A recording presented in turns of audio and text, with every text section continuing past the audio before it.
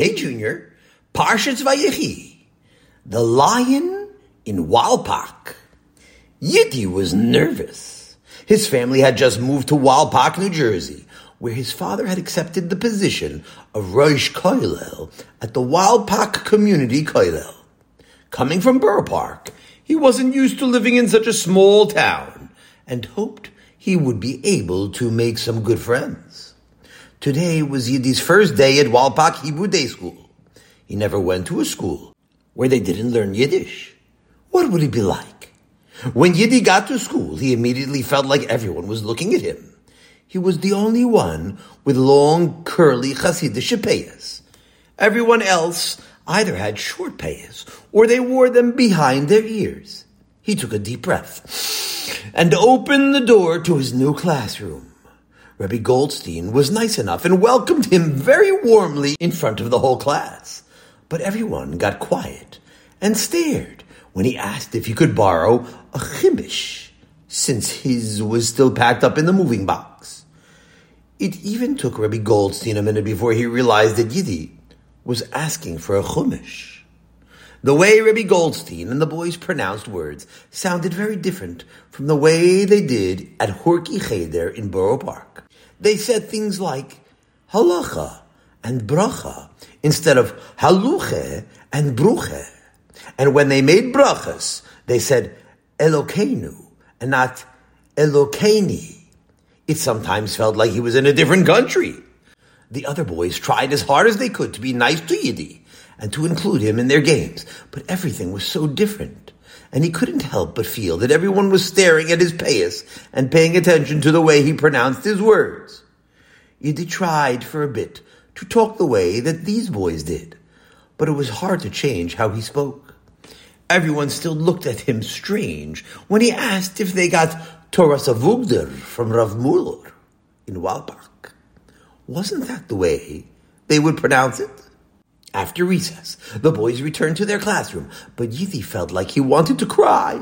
He felt so different, and he just wanted to go back to Borough Park. He was scared to talk to the other boys because he was embarrassed to say anything that sounded funny.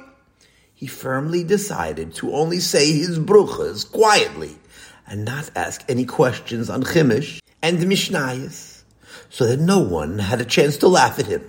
For a second, he looked at the pair of scissors on Rebbe Goldstein's desk and wildly thought about cutting his payas short and putting them behind his ears.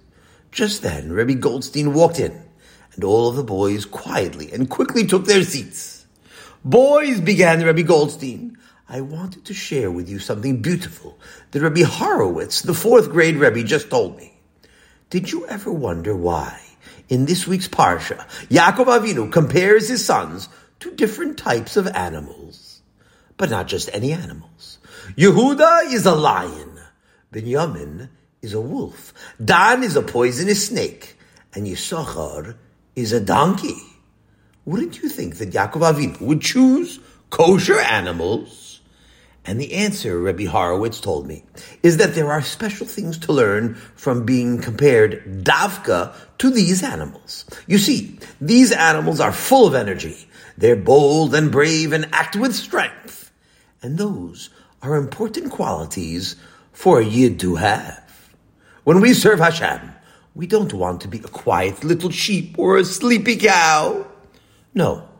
We want to go after Torah and mitzvahs with energy, with passion, and not be embarrassed of who we are. So as we learn Mishnayos out loud today, we should all keep in mind the energy that we, the Bnei Yisrael, should have with our avodas Hashem. Just like Yaakov Avinu benched his children, that they should be like lions, wolves, snakes, and donkeys. Rebbe Goldstein turned to open his Mishnayos when he noticed Yiddi. "Yiddi, you have a huge smile on your face," Rebbe Goldstein said. "Was it something that I said?"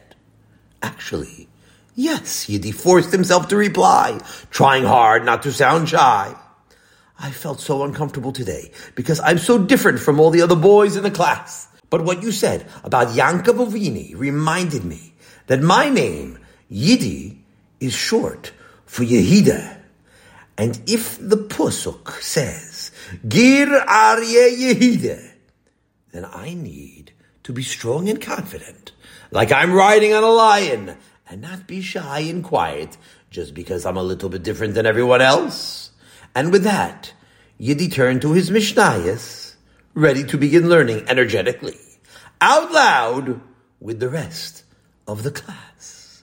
Have a wonderful Shabbos!